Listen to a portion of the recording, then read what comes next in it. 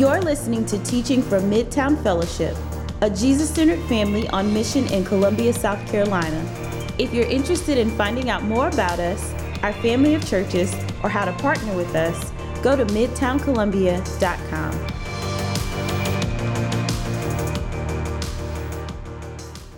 Good to see you guys. How are you today? Hey, that's right. I did get a haircut. Thank you so much for noticing. I really appreciate that. That's so kind. Man, I feel so known and loved right now. That's fantastic. It's really, really good to see you guys this morning. If you're a guest with us, my name is Michael Bailey. I'm one of the pastors here at Midtown Fellowship. And it's my, honestly, privilege and honor to get to be with you guys as we get to open up God's Word together to be more molded and made into the image of Jesus with one another. As Brandon mentioned earlier, we are right in the middle of a series that we are calling In Columbia as It Is in Heaven. And basically, here's the gist.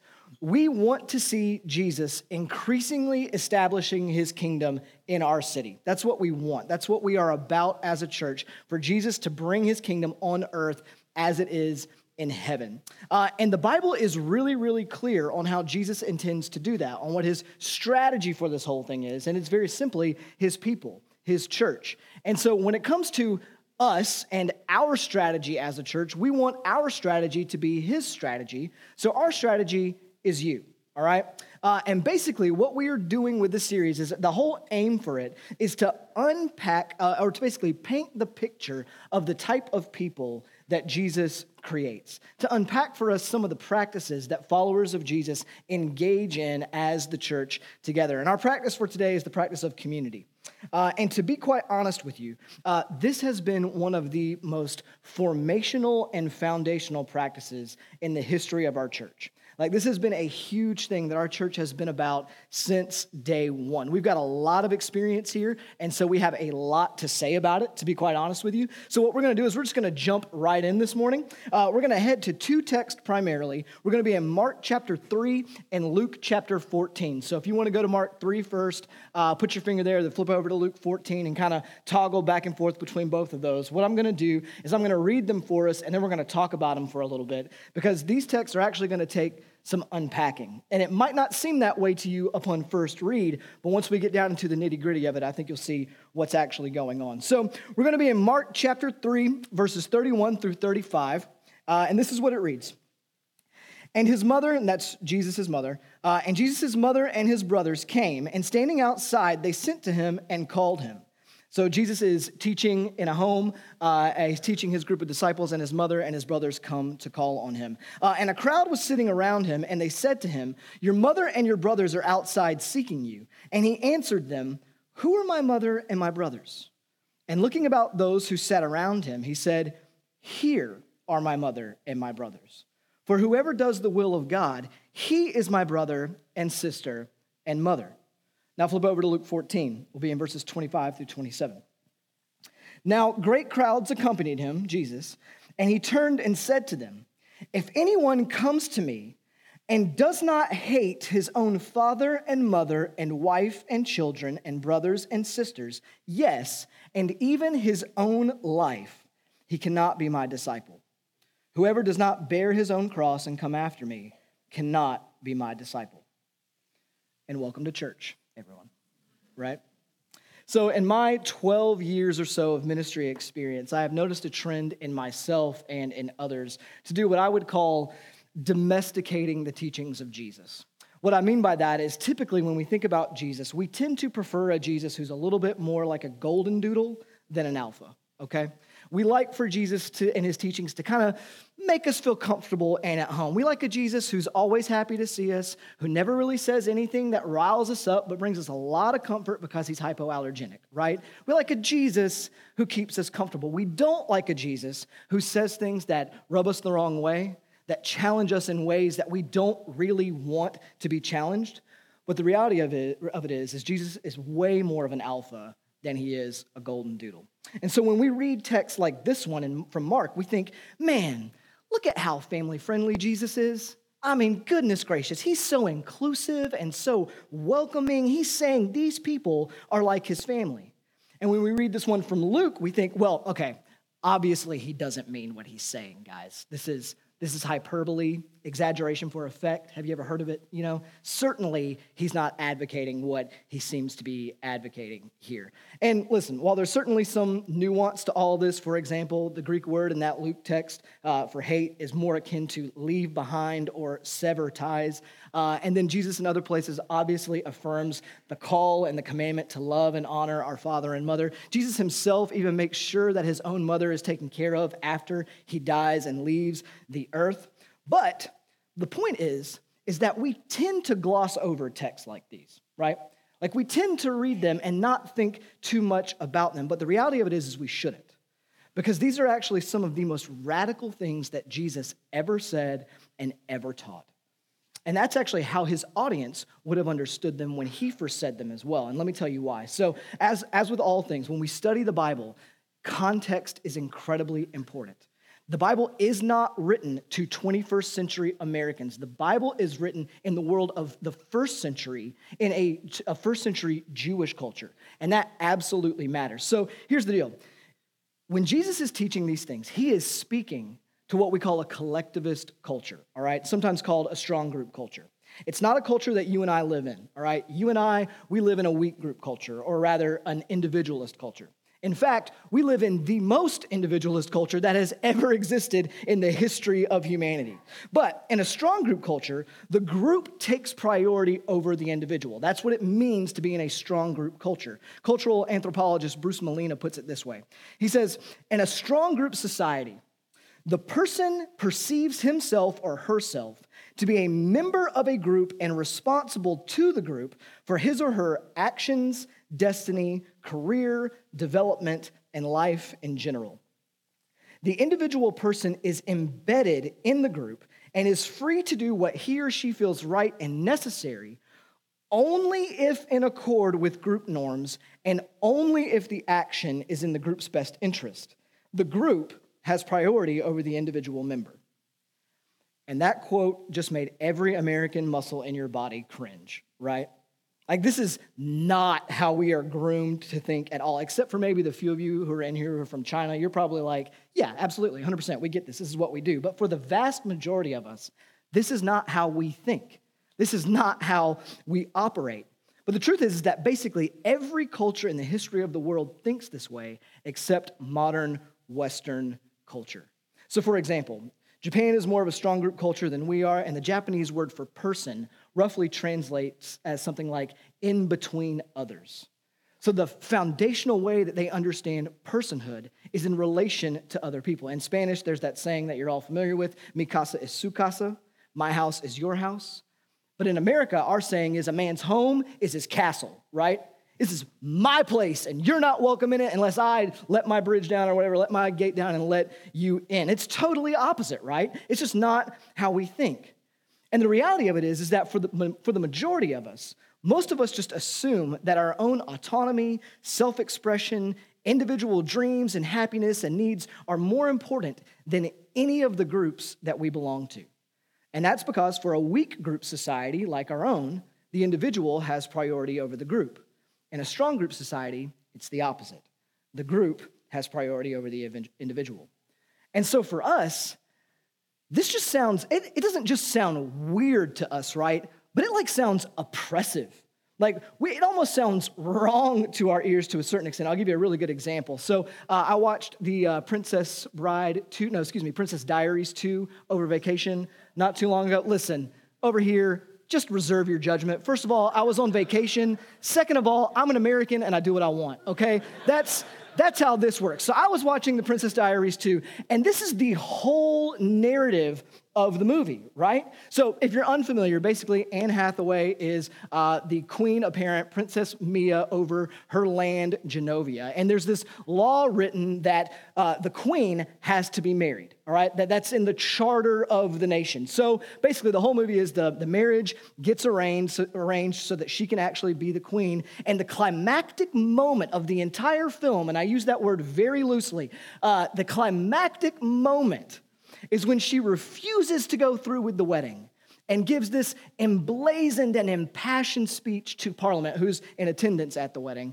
on why the laws should change and the queen should be free to marry whomever she wishes. that these laws are oppressive and what the queen really needs is her own individual freedom. And everyone just applauds and cheers and celebrates and decides right then and right there, and I don't know how they do this in that moment, but they change the laws, and then Princess Mia is able to go and be the queen that she dreams of being. It is a wonderful American tale, right? It's a wonderful American tale. But drop that into a strong group culture, and nobody is celebrating that move. All right, that movie ends very differently in a strong group society. Nobody is celebrating that. Rather, they're walking away thinking, man, Princess Mia is a pretty selfish and wicked queen who hates her people. Because in a strong group society, the individual would gladly put the group ahead of his or her personal desires. And to be clear, I am not trying to advocate for which one is better or worse. There are strong group cultures go off the rails in a number of ways. That's not my aim. My point is not to critique one or the other. My point is to say that the world in which Jesus is speaking is a strong group world, a communal culture. And in that world, your primary group that you belong to was your biological family. For first century Jewish culture, it was what they call a patrilineal culture. In a patrilineal culture, your family is defined by your father's bloodline, not by your marriage. This is why there are no surnames, there are no last names in the Bible. This is why people are always referenced as so-and-so, son of so-and-so, son of so-and-so. So if we lived in biblical times, you would not call me Bailey, as most of you do. You would call me Michael, son of Thomas.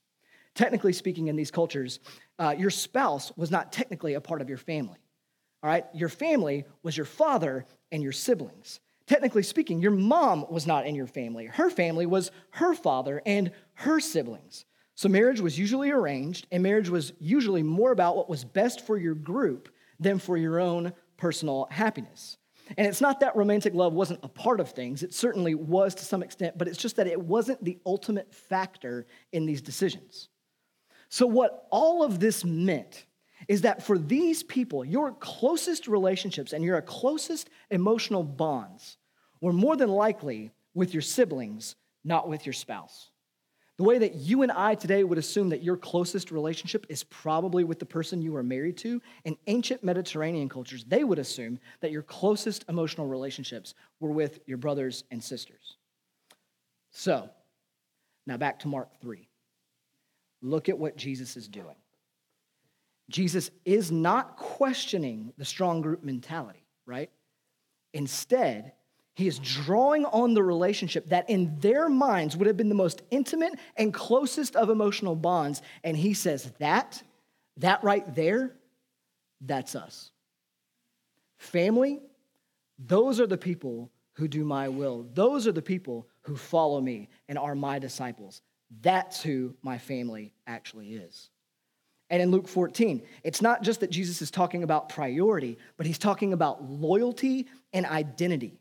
And he says to follow him must result in an ultimate shift of your allegiances and how you fundamentally understand who you are and where you belong. He is calling his followers to shift their group loyalty and identity away from their biological families and to him and his spiritual family. So hopefully now you can begin to see some of the enormity of what Jesus is actually teaching here. But to get a better picture, go back to that quote that I read earlier, but instead of the word strong group, insert the word church and pay attention to what happens to your soul when I read this, all right? In the church, the person perceives himself or herself to be a member of the church and responsible to the church for his or her actions, destiny, career, development, and life in general. The individual person is embedded in the church and is free to do what he or she feels right and necessary only if in accord with church norms and only if the action is in the church's best interest. The church has priority over the individual member. How uncomfortable did that make you right now, right? Like some of you are like, I knew it. I knew this place was a cult. We're out. Get your bags, babe. We're gone, right? Like, I mean, it's just so foreign to us, right? Like we read this and we're just like, no. Virtually none of us think this way unless we grew up somewhere outside of the West. But the real question for us is is, did the early church actually do this, right? Is this how the early church actually understood, the earliest followers of Jesus actually understood who they were? Did they follow this teaching and orient themselves into a new kind of family on earth? To answer that question, let's look together at Acts chapter 2. This is going to be Acts 2. We'll be in verse 41 through 47. And this is the first snapshot of the church that we get in the scriptures. So this is immediately after Pentecost, when the Holy Spirit is poured out and the gospel is proclaimed and people are coming to faith in droves. This is immediately what happens. Check it out in verse 41. So those who received his word were baptized, and there were added that day about 3,000 souls. Verse 42. And they devoted themselves to the apostles' teaching and to the fellowship. That word devoted means to continue all the time, to give unremitting care to and constant readiness. And that Greek word for fellowship there is the word koinonia, and it means togetherness, all right? It's an intermingling of lives. Fellowship is not simply the name of the hall where churches eat meals together, okay? Fellowship is a thing that defines the church. My favorite way to describe it is in that little old song that if you grew up in church, you learned, like in the church nursery. You may be familiar with it. Y'all do it with me. You ever done this? This is the church. This is the steeple. I want to see some hands, people, all right? This is the church. This is the steeple. Open the doors, and what do you see? All the people. That's exactly right. Now, pay attention. What are your fingers doing here? They're what? They are interdigitated, if I may, all right? That's what your fingers are doing here. They are interdigitated. This is what koinonia means. This is what fellowship in the church is. It is lives that are interdigitated together. That's what the early church is embodying. Let's keep moving. To the breaking of bread and the prayers, and awe came upon every soul, and many wonders and signs were being done through the apostles. Verse 44, and all who believed were together and had all things in common. And they were selling their possessions and belongings and distributing the proceeds to all as any had need. They shared all things in common. Everything was we and nothing was me, right? In Acts chapter 4, it actually says that they were selling their houses in order to provide for one another. Like, how much do you have to care about someone that you would be willing to sell your house to make sure they have what they need, right? Verse 46. And day by day, attending the temple together and breaking bread in their homes, they received their food with glad and generous hearts.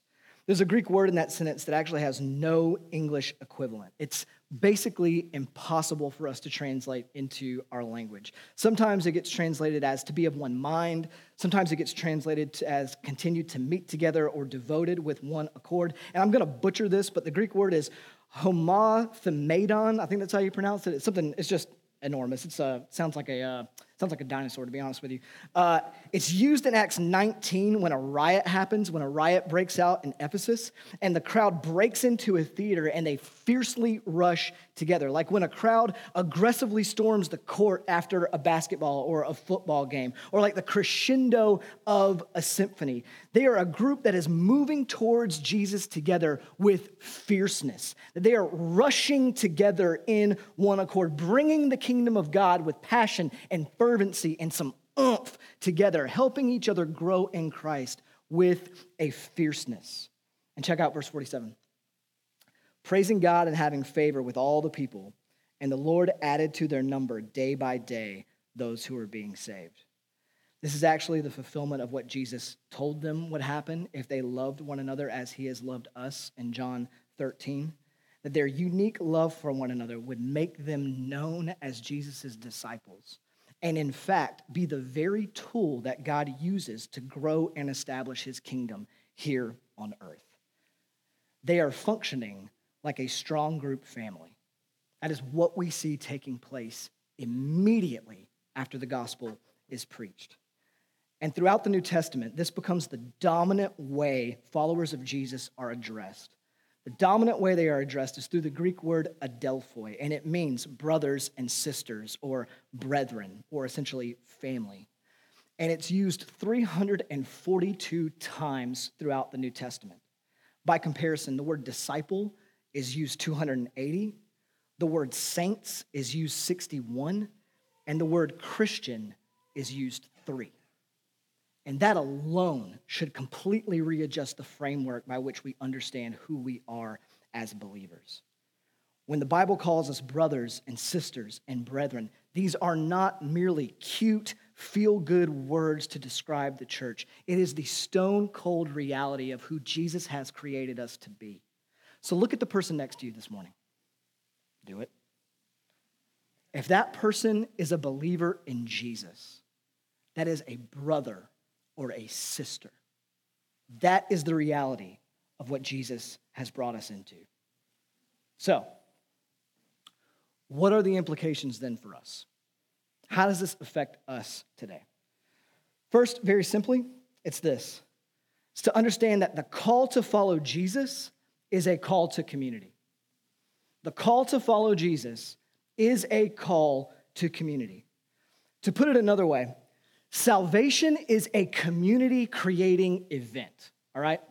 Salvation is a community-creating event. When you become a believer in Jesus, you become a part of the community of Jesus. You become a part of the family of God. The two of those things go hand in hand with one another. They cannot be separated. As one scholar puts it, Christ's blood has not only justified you, meaning made you right and innocent of sin in the eyes of God, but it has also familyfied you.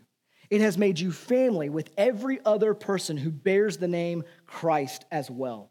In his book, Life Together, the theologian Dietrich Bonhoeffer, who, if you don't know anything about him, he was a German pastor and theologian during World War II Germany. He consciously chose to follow Jesus in a community with other believers in Nazi Germany to basically subvert the evil of the state. Ultimately, it got him killed, but he lived out the stuff that he wrote about. And in his work, Life Together, which is one of the best there is on community, this is what he says. He says that Christianity means community through Jesus Christ and in Jesus Christ. No Christian community is more or less than this. The old pastor John Wesley said it this way. He said that Christianity is essentially a social religion. To turn it into a solitary religion is indeed to destroy it. Early church father Cyprian of Carthage in 250 AD put it even stronger, and I love this. He said, "He who does not have the church for his mother cannot have God as his father." Or as a favorite scholar of mine reworded it, he said, "He who does not have God's children as his brothers and sisters does not have God for his father." Faith and following Jesus and belonging to the church go hand in hand, all right? There is no such thing as Lone Ranger Christianity, where it's just you and Jesus and you're good. It doesn't exist. The call to follow Jesus is always a call into the community of Jesus, into Jesus' family. The call to follow Jesus is a call to follow Jesus together. In fact, we considered even starting our entire series with this practice because all of the other covenant practices of us as a people, we do together. We abide in scripture and prayer together. We confess and repent together. We're on mission together. We're generous together. We serve together. We gather together, all right? It's fundamental to who we are. There are 59 one another commands in the scriptures. I mean, it's all over the place, time and time again. We do these things together. And so if you've come in here this morning thinking that in your discipleship to Jesus, you can just kind of loosely participate with the church and have a few Christian friends here or there, I need you to know you did not get that idea from the Bible. That idea did not come from the Bible. In fact, to think that you can, it might actually be more indicative that you have been more discipled by America than by Jesus. Secondly, the most compelling thing that we see about Jesus' family is who is in it. The most compelling thing we see about Jesus' family is who he invites into it. Here's what I mean. While the strong group mentality of Jesus is probably the most shocking thing to our Western ears, that was not what riled up the people of Jesus' day. What riled up Jesus' audience was who he invited to be a part of that family. Jesus defines his family not by bloodline, but by whoever does the will of God, which he tells us elsewhere is to believe in the one whom the Father has sent, so to have faith in Jesus. And Jesus' world was far more ethnocentric than ours is. You see, Israel believed there was a family of God. They believed it was them, right? And when Jesus says these things, what's happening is he is opening up the kingdom of God to all who would repent and place their trust in him, no matter who they were, Jew, Gentile, slave, free, man, woman. This is what made him so scandalous, regardless of race or background or gender or socioeconomic status, whatever else, all were welcome to be a part of his family. This is absolutely what made him scandalous, that his family was made up of a bunch of young, Torah-following Jewish boys and simultaneously a bunch of tax collectors, sinners, and prostitutes, and even the middle-class suburbanite. All of us got included into this invitation to Jesus' family. The good news of Jesus' salvation is that it is good news for anyone and everyone who would receive it. There is no one type of person who can belong to the church. It doesn't matter the color of your skin. It doesn't matter your wealth or lack thereof. It doesn't matter your political affiliation or your gender or your past or the sin that's most tempting to you. It doesn't matter about your hobbies or your job or even your Enneagram number. God's grace and a place in his family are available to you.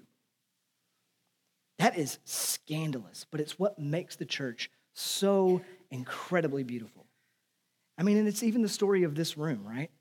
I mean, just look around at how different all of us are who are here this morning. And Jesus' invitation to trust, follow, and belong to him and his people has been extended to each and every one of us.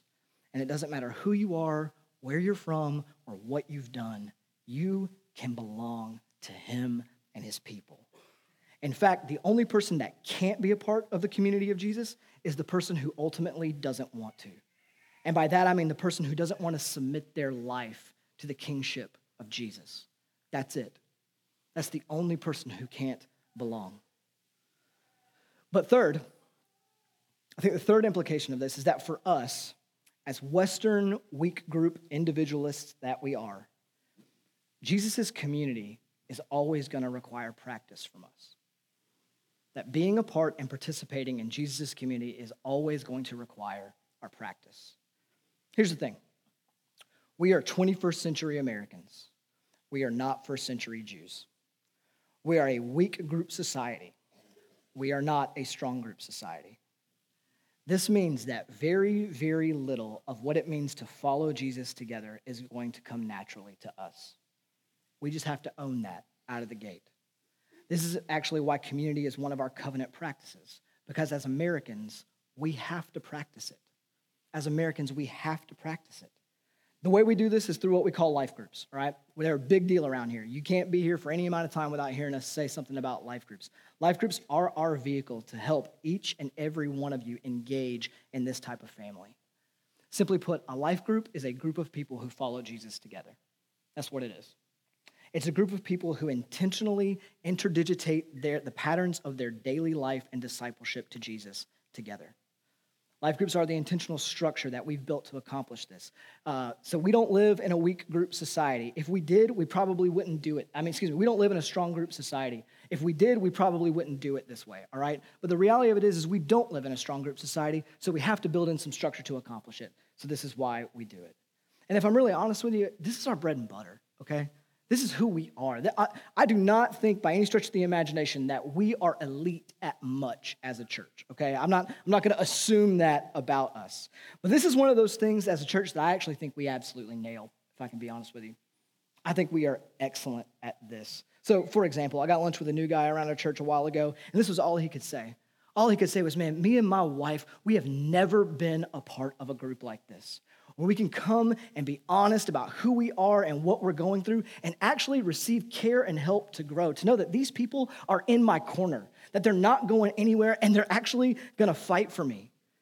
There's a young single woman in our church family with a history of social anxiety who said this, that, man, I never thought I'd be able to be a part of something like this, right? Like, I'd get too anxious. Like, there were times when I would drive to group and I would just stay in my car for fear of going in. I worried so much about whether or not I would be accepted or welcomed. And I can't tell you how unbelievable it is to learn that I actually have family, that my anxieties are not true. I've got a long way to go, but I know without a shadow of a doubt, I've got family here, something I never thought would be possible. Or my personal favorite, there's an older gentleman around our church who said to me, man, I have been in church all my life, and I had no idea what I was missing out on. This is family, and it is so different than what I thought it would be. And as I'm headed into retirement, I'm a different person than I ever thought I would be, and that is thanks to my group. It's beautiful. It's absolutely unbelievable. And listen, I'm not saying that our community is perfect or in any respect easy, because it is not perfect and it is not easy by any shred of the imagination. There's nothing perfect or easy about it, but honestly, that's part of what makes it so good, if I can just be frank with you. Because we're constantly being challenged and stretched to grow and love and forgive like Jesus. That's why it's so good. But these things don't just happen because as a church, we've decided to structurally do life groups, okay? That's not why these things take place. Life groups are just the structure. These things happen when we as individuals practice the practice of community, right? So here's what I want to do. I wanted to give you a few things that following Jesus together is going to mean for you. Ways that you're going to have to intentionally practice this, because we're not going to get there on accident. I want to give you a couple of these. And there are 3 C's because I really like alliteration and I got a little Baptist in me. Okay, so I got 3 C's for you on what this is going to look like for you. But here they are. The first is this: commitment. The first thing the practice of community is going to require of you is it's going to require commitment. To live in the community of Jesus, you have to commit to it. You have to. Meaningful, transformative community only happens via commitment. And commitment means a restriction of freedom for another purpose, all right? That's what commitment is. So, for example, when I was single, I did whatever I wanted, right? I did absolutely whatever I wanted. Eat rushes for every meal? Sure, man, that sounds great and very delicious, right? Stay up till all hours of the night hanging out with my friends? Absolutely. Why not, right? Why? Because I can. And then I got married. And my life changed, right? Things changed. I didn't go out all night with my friends anymore. Why? Because she became my people. Lauren became my people, and I was committed to her. And so I prioritized time with her over time out at all hours of the night with my friends, because she was my people now. She was what was most important to me. And then I had kids, and my lifestyle completely changed again. Amen? Why? Because they became my people. So now I'm a person who goes to bed at 9 o'clock at night because I'm committed to taking care of these kids, and they require that I get up extra early, right? My life changed because of my commitment to them. And in the context of community, it's going to mean the same.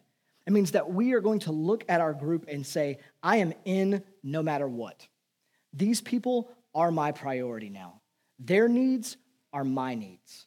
And my time and my energy and my decisions, they are the priority. The reality of it is if you don't surrender your autonomy, you simply cannot be a part of the community that Jesus creates. If you are unwilling to sacrifice some of your autonomy, you will never belong to the church that Jesus is creating. And the truth is this presents some problems for us, right? Like, that's not an easy pill to swallow. Because often, what do we want to do? We want to keep our options open. We want to keep them completely open, and committing to a group of people would restrict that, right? So we think, man, if I commit to this group of people, man, then my Wednesday nights are gone. And what if something better comes up?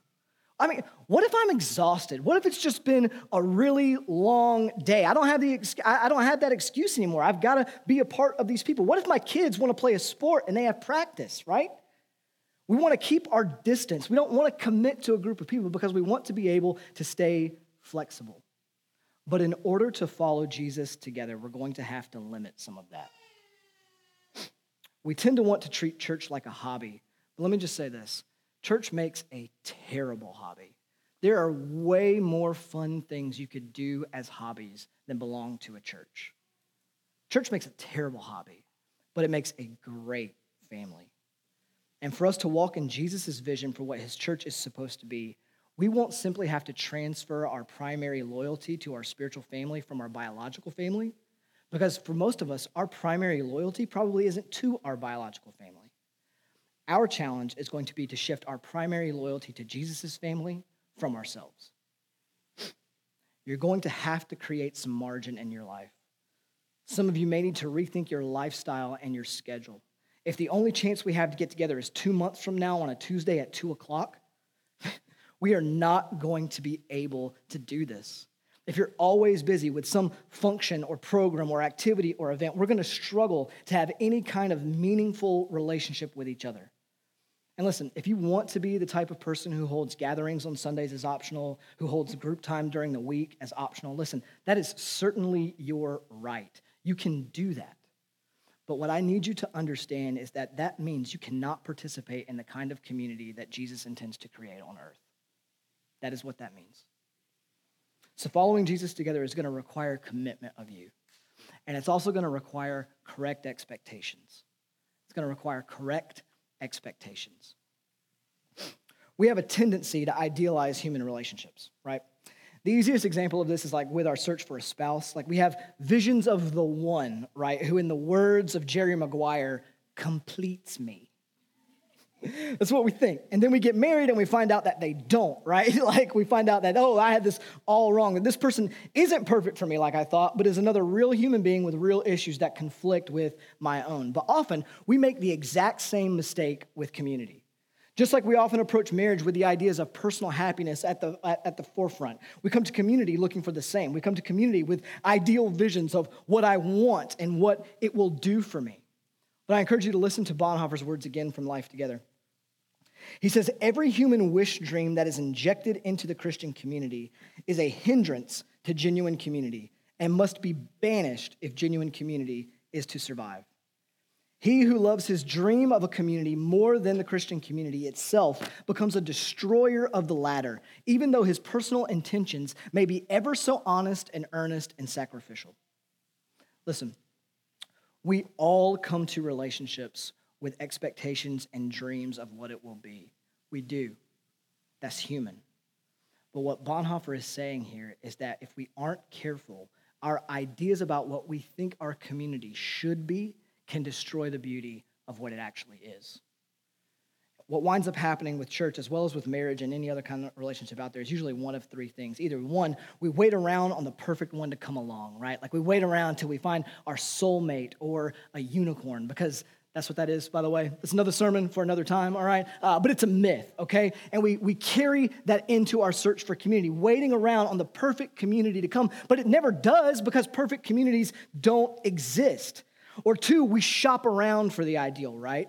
We shop around for it. So we bounce from one community to the next and the next, one church to the next, one relationship to the next, in search of the ideal, the one with all the right types of people in it, or the one with my preferred organizational structure, with the people who like the same things as me, who eat the same things as me, who enjoy doing the same things as me, who parent the same way as me, or whatever else there may be, right?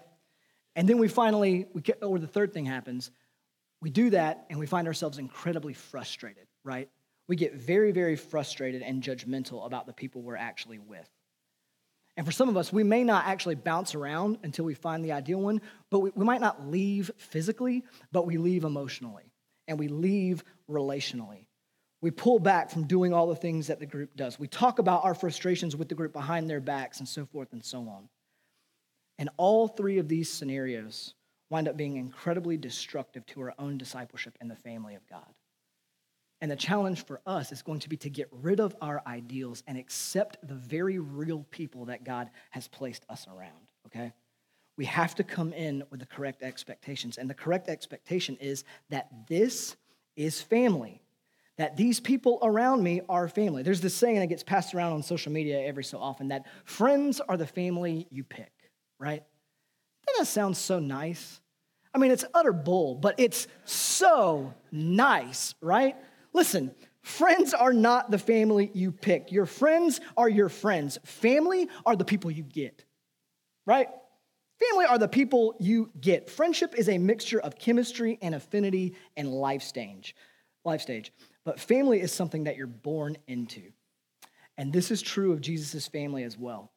That the only person who picked who was in Jesus' family was Jesus himself. The rest of us, we just get to deal with the sinners made saints that Jesus picked, right? The way I like to say it is that we celebrate the mess because family is messy. Jesus comes and puts us in a family with real people with real issues, just like us, and it's not clean at all. that's part of the beauty of it. Because it's in that space that Jesus truly does his best work. The people of God are a tool in the hand of God to grow each of us towards God. Community is where we learn to love like Jesus loves us, where we learn the self-denying, sacrificial way of love embodied in our self-denying and sacrificial Savior. It's a tool in God's hand to take us from who we are to who God created us to be. You could essentially say that biblical community is Jesus' school of love. You see, you don't grow in patience by never being around anyone that requires patience of you. You don't grow in forgiveness if you're never around somebody who required forgiveness of you. I'll say it a bit more strongly. You will never grow to be like Jesus if you're never committed to somebody that you have to die for. Because we don't become like Jesus in a vacuum. We do not become like Jesus in a vacuum. Christian community is hard because it's supposed to be hard. All the time we see people who want to bail on it because people in their group are frustrating or someone said something hurtful or they have strong differences of opinion and they believe that what these things mean is that they mean that something is inherently wrong with the group. But here's the truth. Usually there is nothing wrong with the group except the fact that they are sinners on their way to glory. That's usually all that's really going on. And what's really going on is God is trying to use the group to help you learn to love the very real people around you. And so we should expect that community is going to be demanding of you. It's going to demand some things of you. It will infringe upon your time. It will cause you to have conversations that you don't want to have. You will get your feelings hurt, and you will hurt someone else's feelings. You will have to make peace and reconciliation and extend forgiveness. It will exhaust you. It will feel fruitless at times. It will challenge your comfort. It will challenge your control, and it will challenge your faith. But what we have to realize is that is exactly what God intended it to do for you. And it's all for your good. And lastly, the practice of community is going to require courage. It requires commitment, correct expectations, and courage. Because community is scary. Belonging to the family of God is scary. And I don't want to undersell this. There are plenty of reasons to never step into this practice. The fear of the cost. What will it mean for my life if I commit to these people? The fear of the vulnerability, the fear of being known, and the fear of the hurt that could come from being that known, because we all know that family, while it can be the source of some of life's greatest joys, family can also be the source of some of life's biggest pains, right? Even down to the very real fear of doing life completely different from the rest of our society, knowing that making this commitment is going to means that our lives are lived completely differently from the vast majority of people around us. One where we put the needs and goals and destiny and development of our church ahead of ourselves. And so we wrestle with the fear of, man, what if this means my life won't go as I dreamed it would go? And taking our step into this reality is going to require an incredible amount of courage. And I will not pretend that it is in any way, shape, or form easy. But what I will do is I will leave you with Jesus' words to his disciples. He spoke these words after the rich young ruler found the cost of following him too steep. And Peter exclaims, Jesus, look, we have left our homes and our families and our parents and our comfort and our very lives and have followed you. And this is what Jesus says. You have stepped out into the risk, and here's how he responds. Verse 29. And he said to them, truly I say to you, there is no one who has left house or wife or brothers or parents or children for the sake of the kingdom of God who will not receive many times more in this time and in the age to come eternal life. For all the fear that we take into it, Jesus promises to deliver. Far more than anything we would give up to be a part of it. And so for those of us who have trepidation to make this commitment in the room, I want to say to you, it is worth it. It is absolutely worth it. And so there's really just one application point for you today. If you are not in a group, get in one. Get in one.